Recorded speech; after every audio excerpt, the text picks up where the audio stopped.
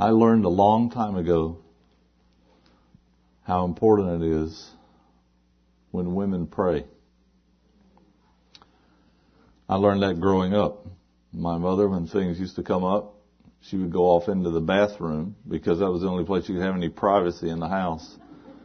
3 teenage sons and a little girl, and she'd go in there and shut the door and pray until she was done with her prayers and nobody could bother her, because the rule in Spain, they don't do that. They don't care if people are in the bathroom. They'll knock on the door and have a conversation with the person and everything.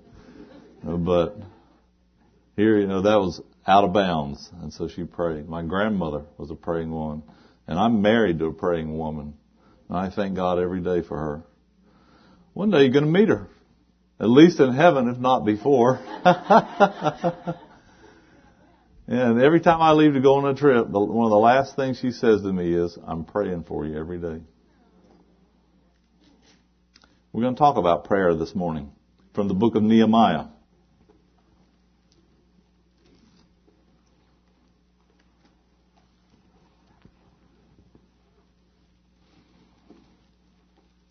Chapter 1.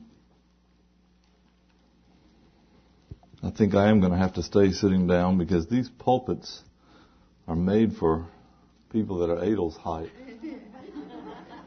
In Spain, we didn't have one, so we got to build one, and we built it so it's way up here. And Brother Lucas, who's an elder with me there, he's about Adel's height, so he doesn't like to use it. He finds the old, I don't know what you call a lectern, I guess you call it. He finds that and brings it out and uses it, and I use the big high pulpit. Nehemiah chapter 1. Let's start reading at verse 1. The word of the Lord says, the words of Nehemiah, the son of Hakaliah, and it came to pass in the month Kislev, in the 20th year, that I was in Shushan the palace, that Hanani, one of my brethren, came, he and certain men of Judah, and I asked them concerning the Jews that had escaped, which were left of the captivity, and concerning Jerusalem. And they said unto me, the remnant that are left of the captivity there in the province are in great affliction and reproach. The wall of Jerusalem also is broken down, and the gates thereof are burned with fire. And it came to pass, when I heard these words, that I sat down and wept and mourned certain days, and fasted and prayed before the God of heaven. And said, I beseech thee, O Lord God of heaven, the great and terrible God that keepeth covenant and mercy for them that love him and observe his commandments, let thine ear now be attentive and thine eyes open, that thou mayest hear the prayer of thy servant, which I pray before thee now, day and night, for the children of Israel, thy servants, and confess the sins of the children of Israel, which we have sinned against thee. Both I and my father's house have sinned. We have dealt very corruptly against thee, and have not kept the commandments, nor the statutes, nor the judgments, which thou commandest thy servant Moses. Remember, I beseech thee, the word that thou commandest thy servant Moses, saying, if ye transgress, I will scatter you abroad among the nations. But if ye turn unto me, and keep my commandments, and do them, though there were of you cast out unto the uttermost part of the heaven, yet will I gather them from thence, and will bring them unto the place that I have chosen to set my name there. Now, these are thy servants and thy people, whom thou hast redeemed by thy great power and thy strong hand. O Lord, I beseech thee, let now thine ear be attentive to the prayer of thy servant, and to the prayer of thy servants who desire to fear thy name and prosper. I pray thee, thy servant this day, and grant him mercy in the sight of this man, for I was the king's cupbearer. Let's pray. Heavenly Father, we come into your presence this morning in the name of the Lord Jesus Christ, and we give thanks for him, that we have access to your presence through the blood of Christ shed for us at Calvary, because he loved us enough to come down to this world and take our place, he who knew no sin, to be made sin for us, that we might be made the righteousness of God in him. And we thank you, Heavenly Father, for all of the invitation and the instruction that we have to pray and to come into your presence in His blessed name, to draw near. And we thank you for the opportunity we have this morning to draw near through the study of your word. For we believe it is your word. It has proven to be your word. It says to be your word.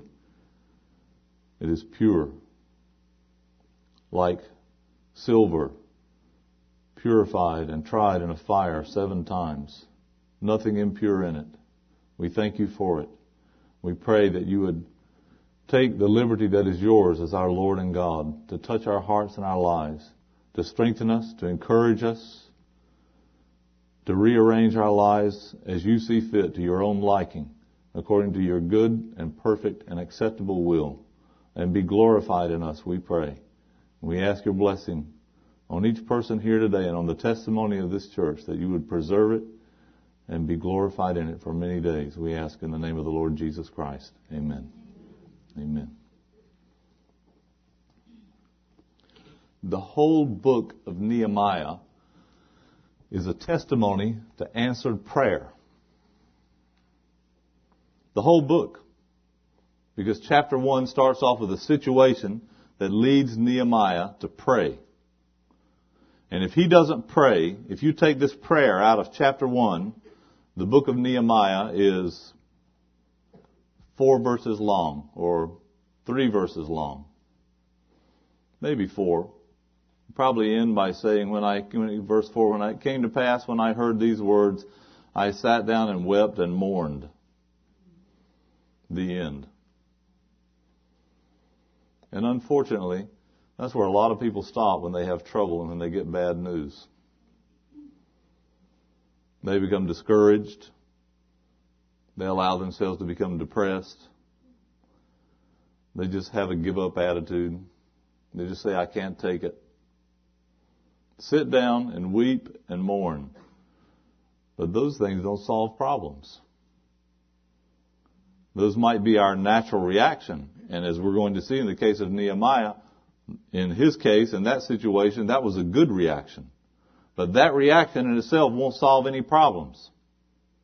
He had to move on to the next step. And his sorrow and his concern had to be channeled into something that was going to produce, give results or produce a solution to the problem. And that something is called prayer. Prayer. Nehemiah, it was the companion of Ezra. Ezra is a book about the temple. It tells you in chapter 1 of Ezra. Let's see. Verse 2, Thus saith Cyrus, the king of Persia, the Lord God of heaven hath given me all the kingdoms of the earth, and he hath charged me to build him an house at Jerusalem, which is in Judah. Who is there among you of all his people? His God be with him. Let him go up to Jerusalem, which is in Judah, and build the house of the Lord, God of Israel. He is the God, which is in Jerusalem. So you see that in Ezra chapter 1, verses 3 and 4, that the book of Ezra is not about building the city of Jerusalem. It's about building the temple. And you say, well, so what? What's the big deal? It is a big deal. You'll see why in a minute. The book of Nehemiah, chapter 2, he says in verse 5, And I said unto the king, If it please the king, if thy servant have found favor in his sight, that thou wouldest send me to Judah unto the city of my father's sepulchres, that I may build it. Nehemiah wants to build the city. Ezra wants to build the temple. Now it's important to see that, because otherwise the fulfillment of prophecy becomes confused in the minds, as it has, evidently, of many people. In the book of Daniel, we have a very key section in the book of Daniel, chapter 9, where the Lord tells us about the 70 weeks. Now, I think you are fairly well taught, in fact, better taught than most churches, and most of you probably know something already about Daniel's 70 weeks. Weeks, from the word heptad, which means 7. 77s. It doesn't mean a week of 7 days. It means periods of 7 years. 77s are determined upon your people. In Daniel chapter 9, he says, verse 24, 70 weeks are determined upon thy people and upon thy holy city to finish the transgression and to make an end of sins and reconciliation, to make reconciliation for iniquity, to bring in everlasting righteousness, and to seal up the vision and prophecy, and to anoint the most holy. Know therefore and understand that from the going forth of the commandment to restore and to build Jerusalem unto the Messiah the Prince shall be 7 weeks and 62 weeks, and the street shall be built again, and the wall even in troublesome times. After 62 weeks shall Messiah be cut off, but not for himself. And the people of the prince that shall come shall destroy the city and the sanctuary, and the end thereof shall be with a flood, and unto the end of the war desolations are determined. Then he goes on to talk about the covenant, the tribulation. He shall confirm the covenant with many for 1 week. A week of years is how long? 7 years. And what's half of that? 3.5. So here it is. In the midst of the week, he shall cause the sacrifice and the oblation to cease. All of these things that Daniel is saying are anchored to that decree. And that decree does not come in the book of Ezra. It is not the decree of Cyrus. Some people, when they begin to explain these things, they get all confused because they get the point of beginning wrong. The decree is a decree and the permission that Nehemiah got to build the city. To build the city here in chapter 2. But he can't get to that point until he goes through everything in chapter 1. And we're going to spend our time in chapter 1 this morning. Very important.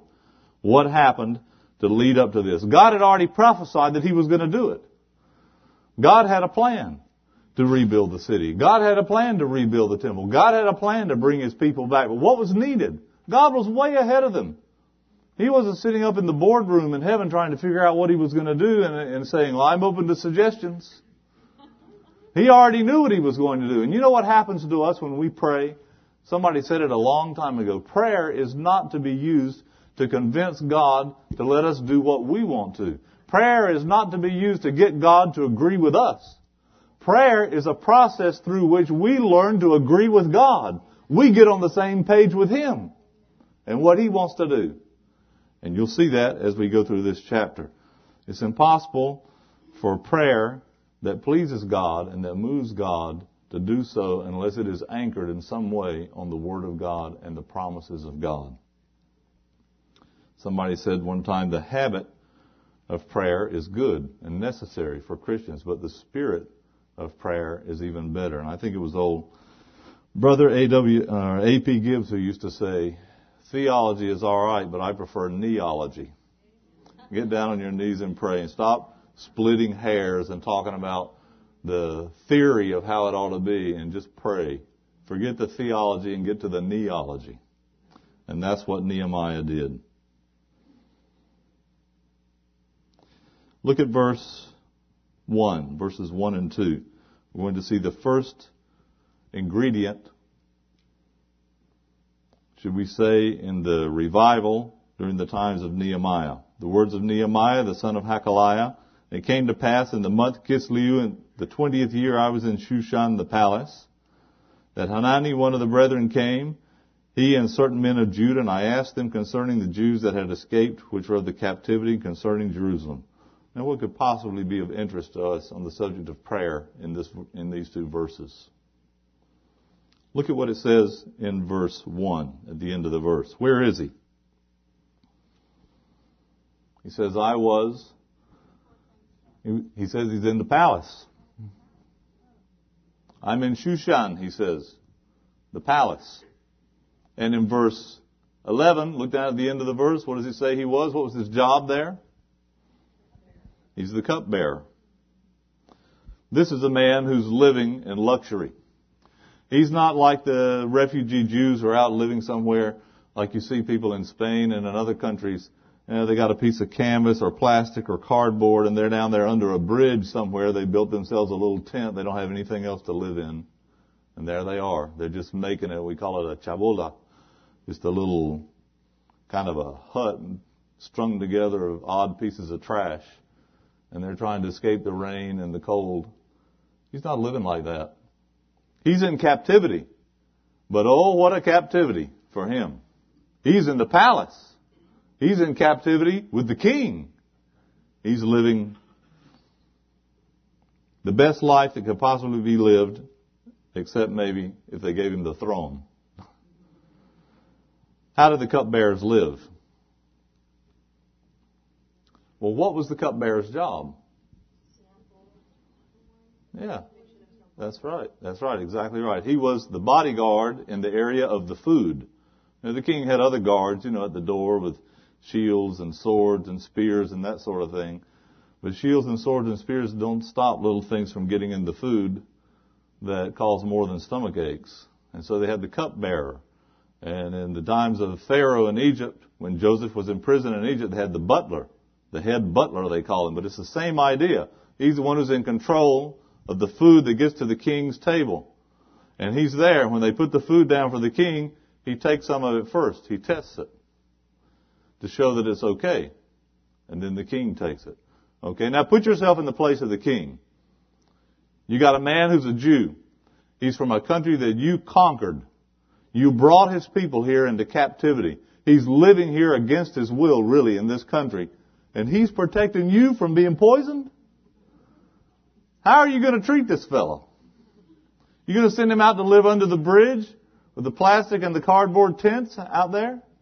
How's he going to live? That's why it says, I was in Shushan the palace. He's living in the palace. You can say his room was right down the hall from the king's. Because this is what they did. The cupbearer lived, he had a job where you could say he had all the privileges and the benefits of the palace of the king except being able to sit on the throne. If he did a bad job, or if he let the king be taken out, then he lost his job and he's no longer in the palace. He loses all his luxury. He loses his bedroom. He loses all his benefits. He loses his health insurance plan. He loses everything. The kings treated the cupbearers in those days with great respect, and they lavished every luxury they had on them so that they would appreciate the job they had and for their own interest, if not because of their love for the king, but to keep their job and their position. That's why the king did it. It was a purely selfish thing, but it was very wise what they did. So here he is, right beside the king. And because the cupbearer is right beside the king in this way, these men were very powerful. As it turned out, and they weren't supposed to be in the beginning, but, the dynamics of human relationships are funny things. And as it turned out, he ended up having all kinds of power, because here's a man over here who has a piece of farmland and he wants to buy the land beside it and the man doesn't want to sell it. And so he sees the cupbearer and he says, tomorrow, if you get a chance or sometime this week, if you can put in a good word for me with the king to convince this man to sell me this land, or whatever it might be. But this man couldn't get in to see the king himself. But if the cupbearer would just say something to him, and the cupbearer's right there beside him. Majesty, there's a man who's a friend of my neighbor or my friend's neighbor who needs help, and he's a good man, and you just could say a word and no problem. It's not going to turn him down. So as it turns out in practice, the cupbearer not only lived in luxury, but the cupbearer, without any official authority of government in the kingdom, ended up being like the prime minister. They were powerful people. And what's the point? The point is that although this is the job that Nehemiah had, and this is his position, and this is the way he lived, and this is why we spent a little time on this, because I want you to have the picture in your mind of what kind of life he's living and what kind of privileges he enjoys. And then, when his brethren come from Judah, here in verse 2, these are people that had come there on some official business or who knows for what reason. It doesn't tell us, and it's not important. But he says, one of my brethren came, he and certain men of Judah. And what happens then? This is the key point here. I asked them about the Jews that had escaped, and he says at the end of the verse, and concerning Jerusalem. Now, when Nehemiah opened his mouth and he asked the question, And as you'll see by his reaction down in verse 4, his question was sincere. Sometimes we ask people, how's it going? And we don't have the faintest interest in how it's going for them. It's just what you say. And that's really too bad. But when Nehemiah asked the question and he got the answer, his reaction showed that his question was sincere and that it was a question that came out of the interest of his heart.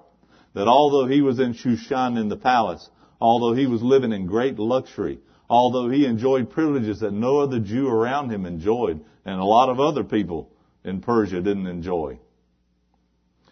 Although that was the situation, his heart was in Jerusalem.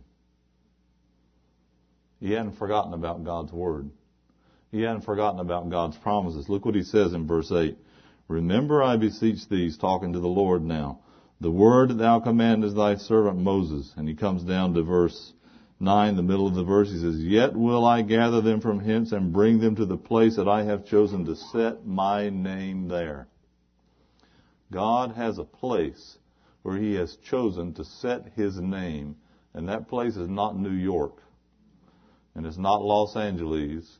And it's not Madrid. And it's not Buenos Aires or Rome or any of these other places. That place is Jerusalem. That's the place that he has chosen to set his name. It's very important to see here that although Nehemiah is in a place where he could have, for all practical purposes, forgotten everything that had to do with Israel, because he's not there. He's not living there, and he can't go there to live. His job is here in the palace. Boy, that's a real tough career. Live in the palace in all luxury and be the cupbearer, sit at the right hand of the king and have influence over all the kingdom. What does he care about what's going on in Jerusalem? That's way back in the past. That's their problem. But he does care. He does care. And when God wants to get something done, you see it in the book of Ezekiel. He says, I sought for a man among them. I sought for a man among them. God is looking for people who are interested in the things of God and not in the things of this world. And when he finds people like that, and you can be one of them this morning, when he finds people like that, he's ready to roll up his sleeves and go to work. God has all the power. He has all the knowledge. He has all ability to do it. But he works through people. He works through people. And he's looking for people. And he found a person here. You see, Nehemiah is unique in this sense. He's not like a lot of people that live like in our country, in affluent Western society. We're so taken up with all of our luxuries and all of our commodities. A lot of it, and all of our entertainment, I might as well go ahead and say it. All of our games and sports and movies and everything, we don't have any time for the things of God. God is looking for somebody who's got heart, interest, and desire to be used by him, who care about the people of God. And that's what you see here in Nehemiah. Heart, interest. Somebody said one time that he doubted that if God ever did anything on this earth after he put man here, except in answer to prayer. Now, that's not really a point to debate theologically, but you just think about the importance of it. Every time somebody gets saved, somebody somewhere is praying, even if they don't know that person by name. Have you ever done that? Pray for people in a country somewhere that you've never been and never hoped to go, and say, in all boldness and faith, Lord, save some soul there today, even right now while I'm praying. Convict them of their sin and open their eyes to understand the gospel and to be saved. Don't you think you're going to meet those people when you get to heaven? I do. I'm looking forward to getting hugs from people I don't know when I get there. That's heart interest. Heart interest. And this is the first point. This is what I want to ask you this morning. Is this where the interest of your heart is? In the promises of God, the things that God wants to do in his plan and his purposes on this earth. Because when God has a work to do, this is where he starts, with people who are interested in the kind of things that he's interested in. Now, if you're the devil, and I'm not accusing anyone here of being that, so don't get upset. But if you're the devil, what is it you want to do with people? You want to destroy, but there's a more subtle way to do it. Distraction. Distraction. And even with legitimate things. But you get them so occupied and distracted with things that have no eternal importance and have no impact in any way at all for God here in this life. And then you got them. And then you got them. And since they are, quote, not sinning, they can't feel convicted. And nobody can say anything to them because they're, quote, not doing anything wrong. But as an old brother used to say, the good is many times the enemy of the best. The good is the enemy of the best. And they're not doing anything wrong, but they're not doing anything right. They're not doing anything eternal. They're not being used of God. They're not useful to Him, and they're not really interested. They don't spend a lot of time thinking or praying about the things of God. And when Nehemiah opens his mouth here in verse 2 and asks that question, you begin to see here the introduction to what God is going to do. Nehemiah is going to pray a prayer that changes history. And that's what this chapter is about. Prayers that change history. And he's getting ready to do it. And he starts with this question here. In Philippians chapter 2, in the New Testament, Philippians chapter 2,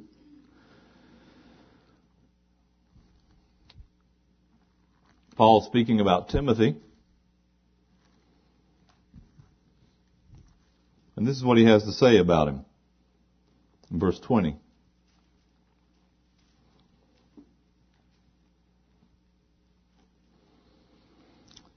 Verse 19. But I trust in the Lord Jesus to send Timotheus shortly unto you, that I also may be of good comfort when I know your state. For I have no man like-minded who will naturally care for your state, for all seek their own, not the things which are Jesus Christ's. But you know the proof of him, that as a son with the Father, he has served with me in the gospel. Paul had a man that he had taught, that he had discipled, that was serving with him, who had interests like Paul did in the people of God.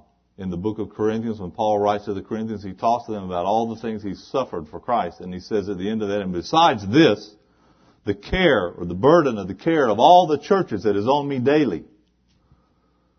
Not because he was a bishop or an archbishop, because he wasn't. Those positions didn't exist. He was an apostle of the Lord, and all those churches that he planted, he cared for them. He was concerned about them. He prayed for them. And he says here, I have no man like-minded who will naturally care for your state, for all seek their own, not the things which are Jesus Christ. Now these people, when he says all, he's thinking about Christians. He says, I can't just send you any Christian, because unfortunately, the majority of them are too busy thinking about their own things. They're not seeking the things which are Christ's, even though the Lord taught us to do that. In Matthew 6, what did the Lord say? Seek ye first the kingdom of God and His righteousness, and all these things shall be added unto you. And what do? We spend all of our time seeking all of these things and hoping that the kingdom of God will. Can we really be that dumb? Starting with me. But it happens.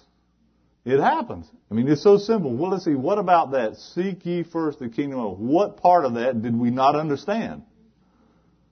Apparently not any of it. But here's a man who's seeking first the kingdom of God. And when Paul spoke about Timothy that way, it's because he had him. But his lament is the same that we have today. Where is the person who's seeking the things that are Jesus Christ and not the things that are simply his own or her own or the things of this world? Where is the person who is not so deadened in their spiritual nerves and their spiritual sensitivity by the things of this world that they can see what God wants to do and they can have interest in what God wants to do? Materialism, comforts, riches, things have a terrible deadening influence on the spiritual condition of the person. They do. It's like Novocaine, taken in small doses, and you don't notice it. You don't notice it, but the next thing you know, you don't feel anything. And maybe some of us have to say in prayer this morning, Lord, get me off the Novocaine. Wake me up, Lord. Give me a heart like Timothy's heart, a heart like Paul's heart, a heart like Nehemiah's heart, a heart like the heart of people who say, Lord, I want what you want. I'm interested in what you want to do in this life. That's the first point. Heart interests. Nobody ever prayed a prayer that changed history without a heart interest, first of all. And the second point is a heart reaction in verses 3 and 4. He asked the question, and like they say, don't ask the question if you can't stand the answer. He asked the question and he got the answer. And they didn't say, well, we're doing all right. It's a little difficult, but we're doing all right. They didn't try to smooth over it and paint a rosy picture. They said, well, the remnant that are left of the captivity there in the province are in great affliction and reproach. The people are bad off. The people have affliction. And they're in reproach. They're looked down upon by everybody around them. They have a hard time. They're really having a rough go of it. The wall of Jerusalem also is broken down. So we can't live in the city of Jerusalem. It doesn't have any wall. When it got broken down by Nebuchadnezzar, it hasn't been built. It's still down. And he says, and the gates are burned with fire. You know, the gates were wood, but they were really heavy wood. But they made sure they burned them all. They built the fire strong enough to burn those gates down and ruin them so they couldn't be hung back up. So you have no walls, no gates, and a people who are in affliction and reproach. He said, that's the way it is.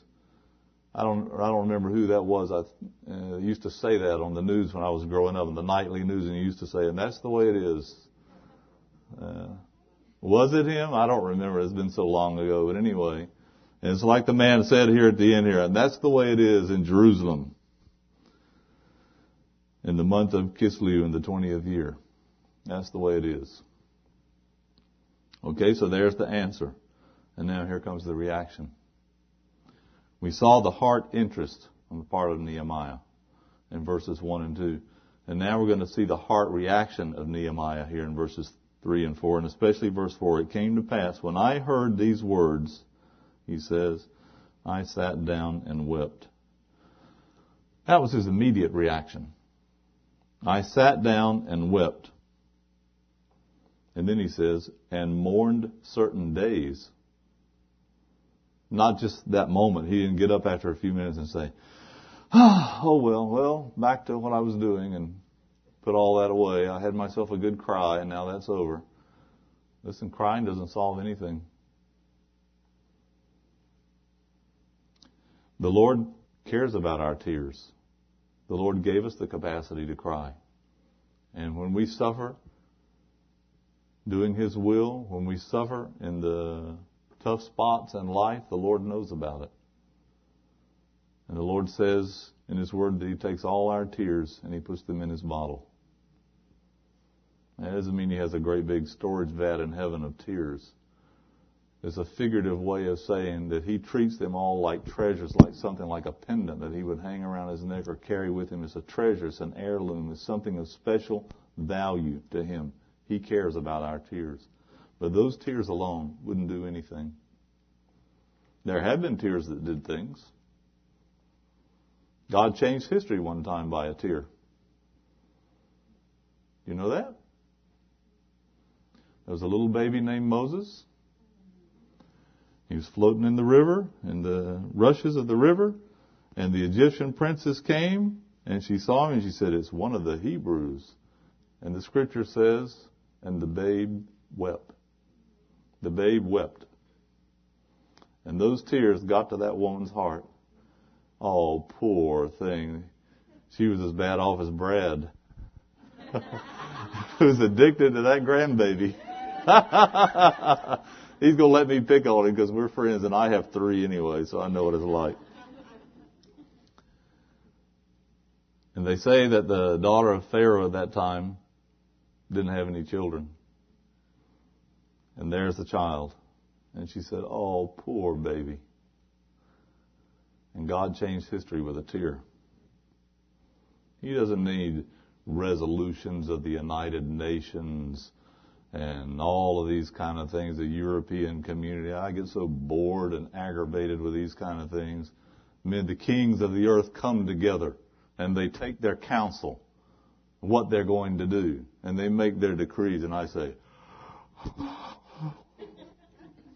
God doesn't need all that. He can change history with a tear. But here He changed it with a prayer. In your history, in your life, in a person's life, in a family's life, in a church's life, in a marriage's life, history can be changed by a prayer. It can't be changed so much by tears. But if the tears lead to prayer, and they did here, I sat down and wept, I mourned certain days, and fasted and prayed before the God of heaven. And so what does God want us to do? Stop. Don't keep going. Stop. Think. Digest the information. The situation. Digest it. Think about it. Take time. Don't try to tough it out. Cry if you need to. God counts those tears. And not only that, it's a funny thing. Now the therapists and all these people that I have about as much faith in as I have faith that these chairs can hold water. But now it has dawned on their dull brains that things like crying are actually therapeutic. Oh, where do they figure that out? Well, it only took them 20 centuries.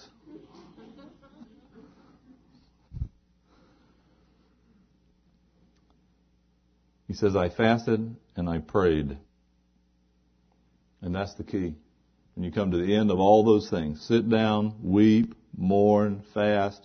But if you take out that last phrase out of that verse, prayed before the God of heaven. He didn't go pray to the Virgin Mary. He didn't go pray to St. Anthony or St. Christopher. He didn't go pray to any of the popes. He didn't go pray to anything else. I pray before the God of heaven because He's the only one who can hear our prayers. Mary doesn't hear any prayers. We had years ago in Spain, we had a little tract that was called, Why is Mary Crying?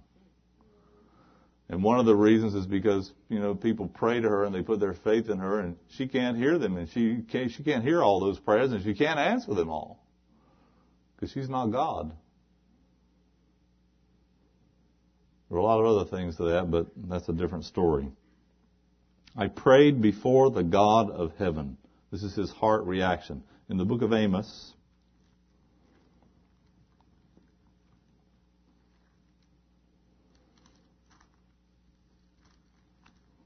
chapter 6, Ezekiel, Daniel, Hosea, Joel, Amos, Obadiah. When we were growing up in Sunday school, they taught us a song about the book of the Bible. And every time I start turning to the minor prophets, it pops up into my mind. 57, I must have learned that when I was 7, and it still pops up into my mind. Joel, Amos, Obadiah, Jonah, Micah. It's just there. There's nothing you can do about it. Amos chapter 6. Woe to them that are at ease in Zion, and trust in the mountain of Samaria, which are named chief of the nations, to whom the house of Israel came. Pass you to Calneh and see, and from thence go ye to Hamath the great, and then go down to the Gath of the Philistines. Be they better than these kingdoms? Or their border greater than your border? Ye that put far away the evil day, and cause the seat of violence to come near, that lie upon beds of ivory, and stretch themselves upon their couches, and eat the lambs out of the flock, and the calves out of the midst of the stall, that chant to the sound of the viol, and invent themselves instruments of music like David, that drink wine in bowls, and anoint themselves with the chief ointments, but they are not grieved for the affliction of Joseph. Among the many things that Amos has to say to these people is the deadening effects of materialism on them. See, they have nice beds. They have wonderful couches. You know what the couch is? Not just like we say, a sofa, but they reclined on these to eat also. This is their dining room furniture. And they eat the lambs out of the flock and the calves out of the midst of the stall. And they sing, they have nice music and instruments, and they have the wine and bowls, and they go down to all the health food stores and the cosmetic stores, and they have all the vitamins and the ointments and the creams and this and seaweed juice and who knows what all. You know, they got all the chief ointments. I don't know the name. I think there was one called Body Shop, wasn't there? I don't know how many there are and what all their names are. Boy, they got it all. Do you have any idea what God must think of people who spend more money on cosmetics than they do on the gospel and missions? I remember years ago, Billy Graham said that God would have to do something with a nation that spent more money on dog food than it did on missions. That stuck in my mind. But this is the key. They are not grieved for the affliction of Joseph. There's no heart reaction. They have no insight and no identification with the low condition of the things of the people of God, the things of God. We're living in difficult times. We're living in difficult times. And we need to be affected. We need to allow ourselves to be affected by these things, to grieve about these things to the point where it drives us to prayer for God to do something. Nehemiah prayed before the God of heaven. He was not like those people in Amos 6. He was living in all that luxury, not by his choice, but he was taken by the king and put there. He was living in all that, but he refused to let that deaden him spiritually. His feet were in the palace, but his heart was in Jerusalem. See? And the Lord says to us in the New Testament in Matthew 6, lay not up for yourselves treasures on earth where moth and rust corrupt and where thieves break through and steal, but lay up for yourselves treasures in heaven where neither moth nor rust doth corrupt and where thieves do not break through nor steal. For where your treasure is, there will your heart be also. And the more you send on up to heaven, the more your heart's in heaven. And the more you bury it all and invest it all in this earth, the more your heart is deadened and earthly. Those are just the facts of life. And Nehemiah is in the palace because they took him and they put him there. And he didn't have any choice. But he's careful to cultivate and to maintain his spiritual condition in his heart. His heart is in Jerusalem. And his mind is in the Word of God and the promises of God. He's not absorbed. He's not distracted and turned away from the things of God by everything else that's going on around him. He was living a life that would be a dream for a lot of people, a dream come true. Look at me. I made it to the top. I'm in the palace. He could care less. The first opportunity he had, he was out of there to go live in the ruins of Jerusalem, to suffer reproach and affliction with the people of God, to try to build up that city and that testimony again. And that's the sacrifice he made. So before he comes to the prayer that changes history, there has to be that heart interest. There has to be that understanding of the condition of things and a heart reaction. And he's driven to prayer. You see it here. And in this prayer, in verses 5 to 7, notice how he prays. The first thing we want to see about it is his personal identification with the people in their need. Now, Nehemiah didn't have any needs, physically speaking. He was well taken care of. But he prays to the Lord. And you notice how he begins to pray. When there's time to pray, the best thing you can do when you pray is occupy yourself with the person that you're speaking to at the beginning. Now, sometimes you don't have time for that. Look at chapter 2. Look at chapter 2. He says in verse 4, the king said unto me, for what dost thou make request? So I prayed to the God of heaven. He's standing there in front of the king. He's about to open his mouth and answer the king. And he sends up what we call an arrow prayer. Or a flare, you say today. You know, help, Lord.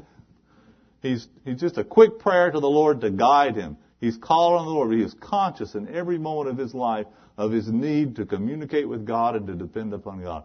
Now, that's what we call an arrow prayer. A fast prayer sent up in an emergency situation in the moment. But this is his private prayer here.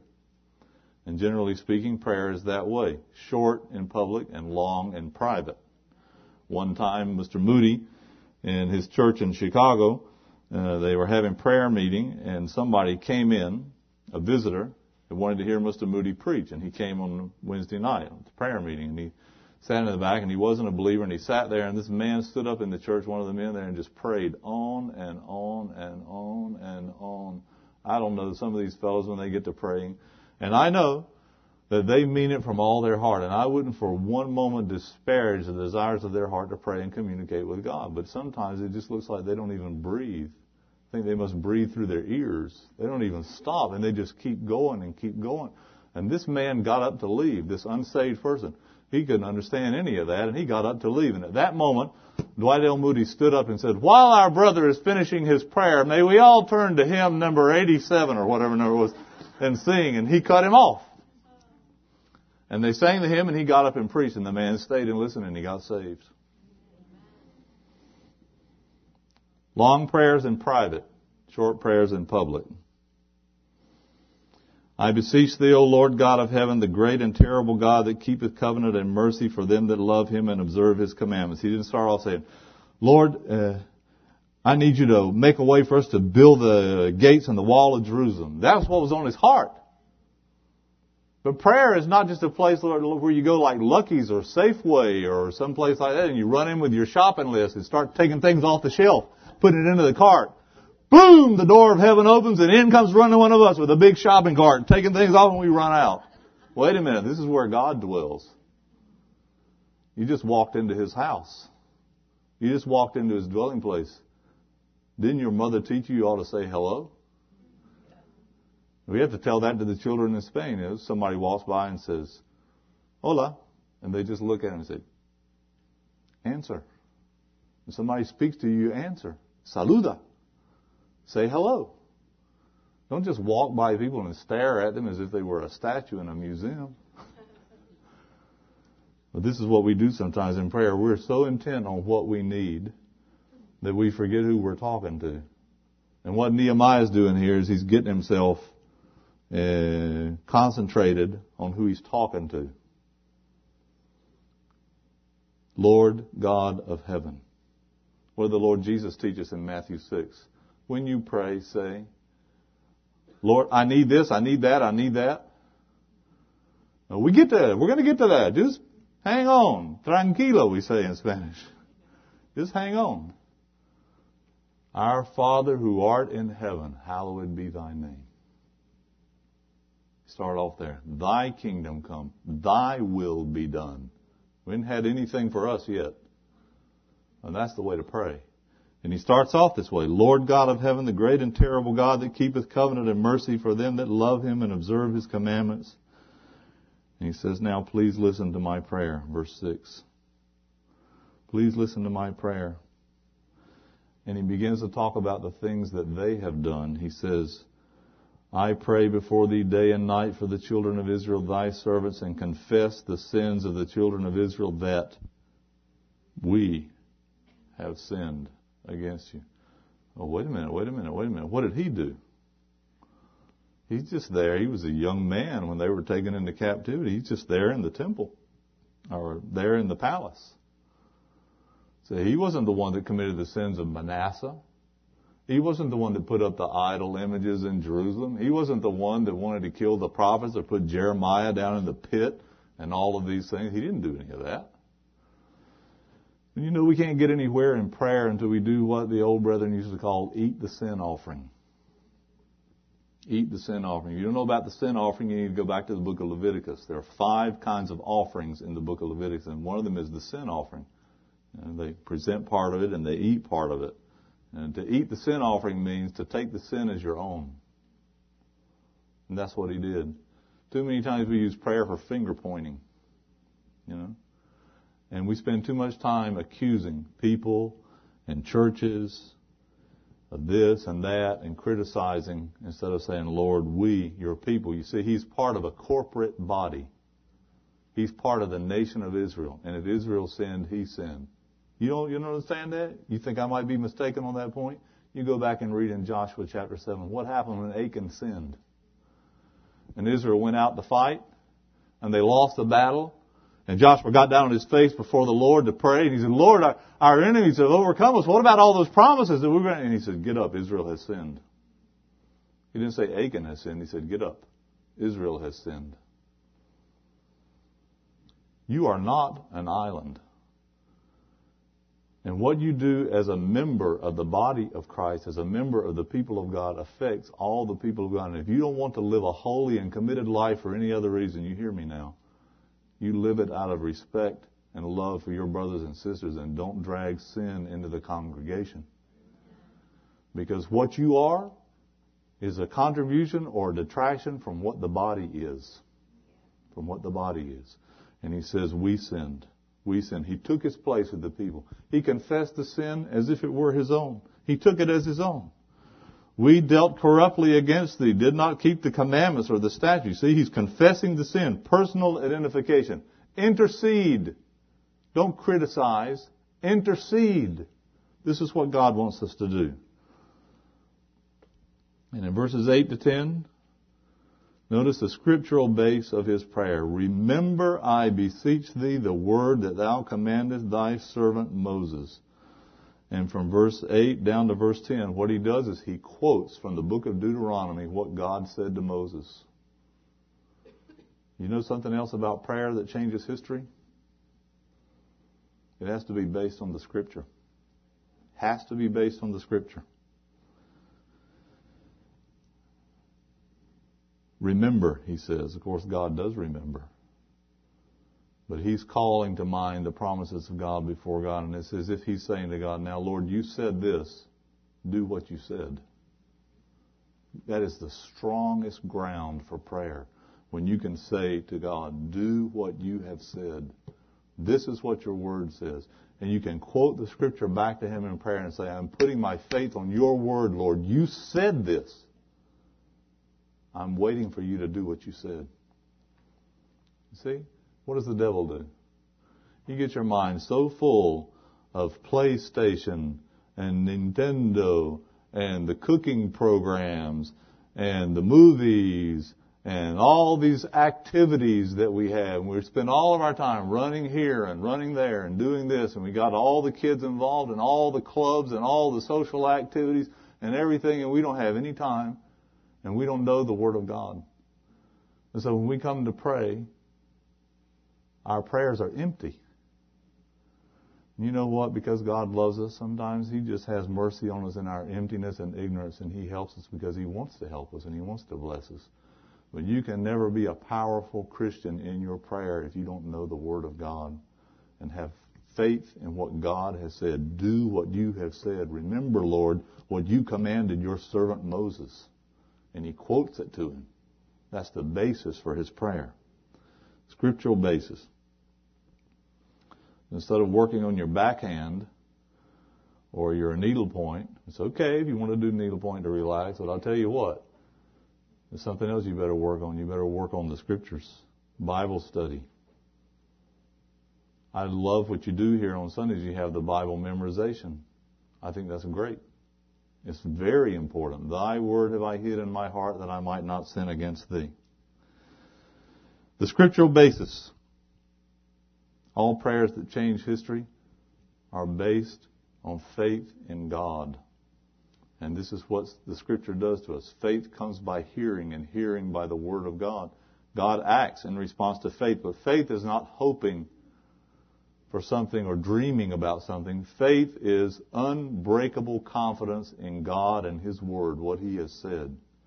When Elijah got up on that mountain and he said, tell Ahab to go to his palace because there's a sound of abundance of rain. Why did he say that in 1 Kings 18? Go back to the beginning of the chapter. In the first verse of chapter 18, God said to Elijah, I will send rain. Faith is based on what God has said, on a word from God. It needs a word from God, and it finds it. So Elijah went up on that mountain. Elijah confronted the king and all the false prophets on the Mount Carmel in Israel. But he did all of that based on what God told him in the first verse of the chapter.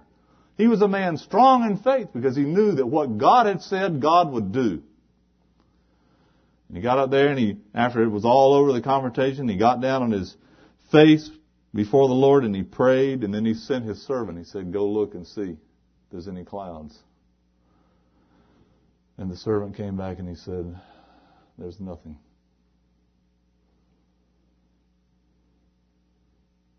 He said, go look in the bank account. There's nothing. Go look at the telephone, see if the person I need to talk to sent me a message. There's nothing. There's nothing. And he sent him 7 times. Every time he came back, there's nothing. There's nothing. Elijah said, go again. Go again. He wasn't rolling the dice. In verse 1, God had said he was going to send rain. He was basing his perseverance on the promise of God. God has to do it because he said it. And so he went. And that 7th time he said, well, there's a small cloud about the size of a man's hand. He said, get up and start running. Here it comes. Scriptural basis. And finally, perseverance. Pray till the answer comes, just like Elijah did. Pray till the answer comes. Look, in chapter 1 and verse 1, it says the month Kislev. That corresponds more or less to our month December. Now go over to chapter 2 and verse 1. It came to pass in the month Nisan, that's not the car. That corresponds to the month April. 4 months later. Nehemiah prayed 4 months before he got to chapter 2. What's the moral of this? What's the lesson we learn? Don't be like little kids who play pranks on people at home. They ring the doorbell, ding dong, they run away and hide, and the lady comes to the door. Yes, yes, looks around, there's nobody there, and they're all hiding in the shrubbery across the street. They just think that's tremendously funny, you know. Nobody at the door. Call them up on the phone. Is your refrigerator running? Yes, you better go catch it. Ha ha ha. We do this when we pray. We're like little kids. We pray, oh Lord, and we're wringing our hands, and then 10 minutes later we've forgotten and we don't pray about it anymore. We're like little kids. We pray, we ring the doorbell, and we don't persist. We run away before we get the answer. If God has spoken and you have the promise of God's word, stick to your prayers. God knows what He's doing, and God's answers never come late. They never come late. Nothing is outside of the reach of prayer except the things that are outside of the will of God. I know a man in Belize who's an elder in an assembly there. Now, his mother prayed for him for 17 years to get saved. 17 years that woman prayed every day of her life. Now suppose she prayed 14 years and quit. I don't like to think about things like that. She prayed every day until he got saved. You got to be like the cat on the screen door. I don't think you have screen doors here anymore. In the South where I grew up, we had porches and screen doors. And the animals wanted to get in the house sometimes, you know. The cat would jump up there with his claws and hang on the screen door. And they want to get in. You have to be like that on the door of heaven. You got to be like the cat on the screen door. Oh, Lord. Hang in there until He sends you the answer. Prayer can change history. And not just Nehemiah's prayer, your prayer. Your prayer. I hope the Lord will use this to encourage you and to challenge you to pray, because God can do in prayer more things, in answer to our prayers, more things than we can think of to ask Him. He is able to do exceedingly, abundantly, above all that we can ask or think. So there's the challenge. Any takers? Let's pray. Heavenly Father, we give thanks this morning for the opportunity we've had to be together and to look just a little bit into Nehemiah and to see how you use this man and his prayer to change history for the nation of Israel. He was the right man at the right time. And we thank you, Lord, that you can use us.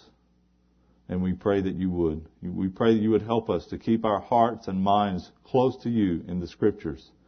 That you would give us a heart for the things of God and for the people of God and for what God is doing on this earth, and not let us be distracted by the things of the world around us. We know that you want us to live in the world and be a testimony, but you don't want us to be of the world, and that friendship with the world is enmity with God. Help us, Lord, to live here as your people and to remember your plans and purposes. Help us to take every problem to you in prayer and to trust in you and to call upon you and to wait to see the answer. And may you be glorified in our lives. We ask it in the name of the Lord Jesus Christ. Amen.